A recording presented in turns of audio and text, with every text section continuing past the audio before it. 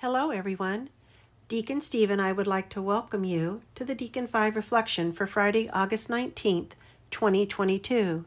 Today is Friday of the 20th week in Ordinary Time. The Gospel according to Matthew, chapter 22, verses 34 to 40. Hearing that Jesus had silenced the Sadducees, the Pharisees got together. One of them, an expert in the law, tested him with this question: "Teacher, which is the greatest commandment in the law?" Jesus replied, "Love the Lord your God with all your heart and with all your soul and with all your mind. This is the first and greatest commandment, and the second is like it. Love your neighbor as yourself. All the law and prophets hang on these two commandments."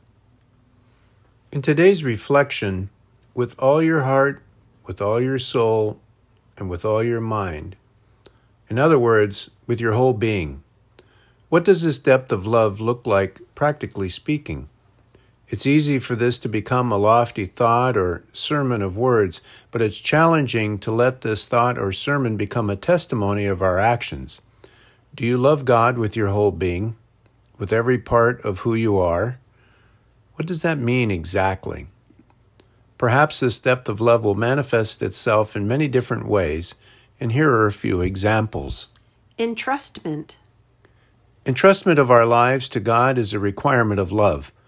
God is perfect, and therefore loving Him requires that we see His perfection, understand this perfection, and act in accordance with it.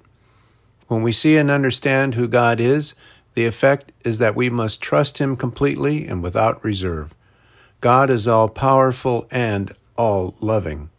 An all-powerful and all-loving God must be trusted without hesitation. Interior fire. Entrustment of ourselves will set our hearts on fire. This means that we will see the Holy Spirit do amazing things within our souls. We will see God acting and transforming us, and it will be more than what we could ever do ourselves. God will take charge and do great things in us, transforming our lives just as blazing fire becomes all-consuming. Actions beyond our ability.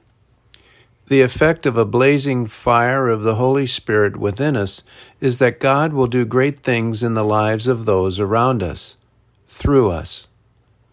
We will witness God at work and be amazed at what He does. We will witness firsthand His amazing power and transforming love, and it will happen through us. What a gift. For Rose and I, a great example of this zeal to serve God faithfully in our lives was in our former and founding pastor, Monsignor Michael Killeen.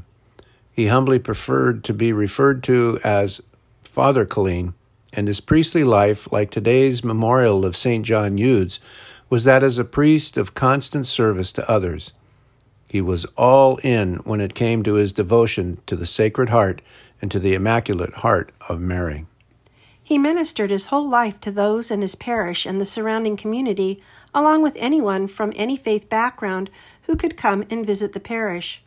When you would talk with Father Killeen, you would experience and have the feeling that Jesus was speaking with you, through him, and that he was truly a Spirit-filled priest. His heart was on fire with the Spirit, and he had the interior fire of the Spirit in everything he did.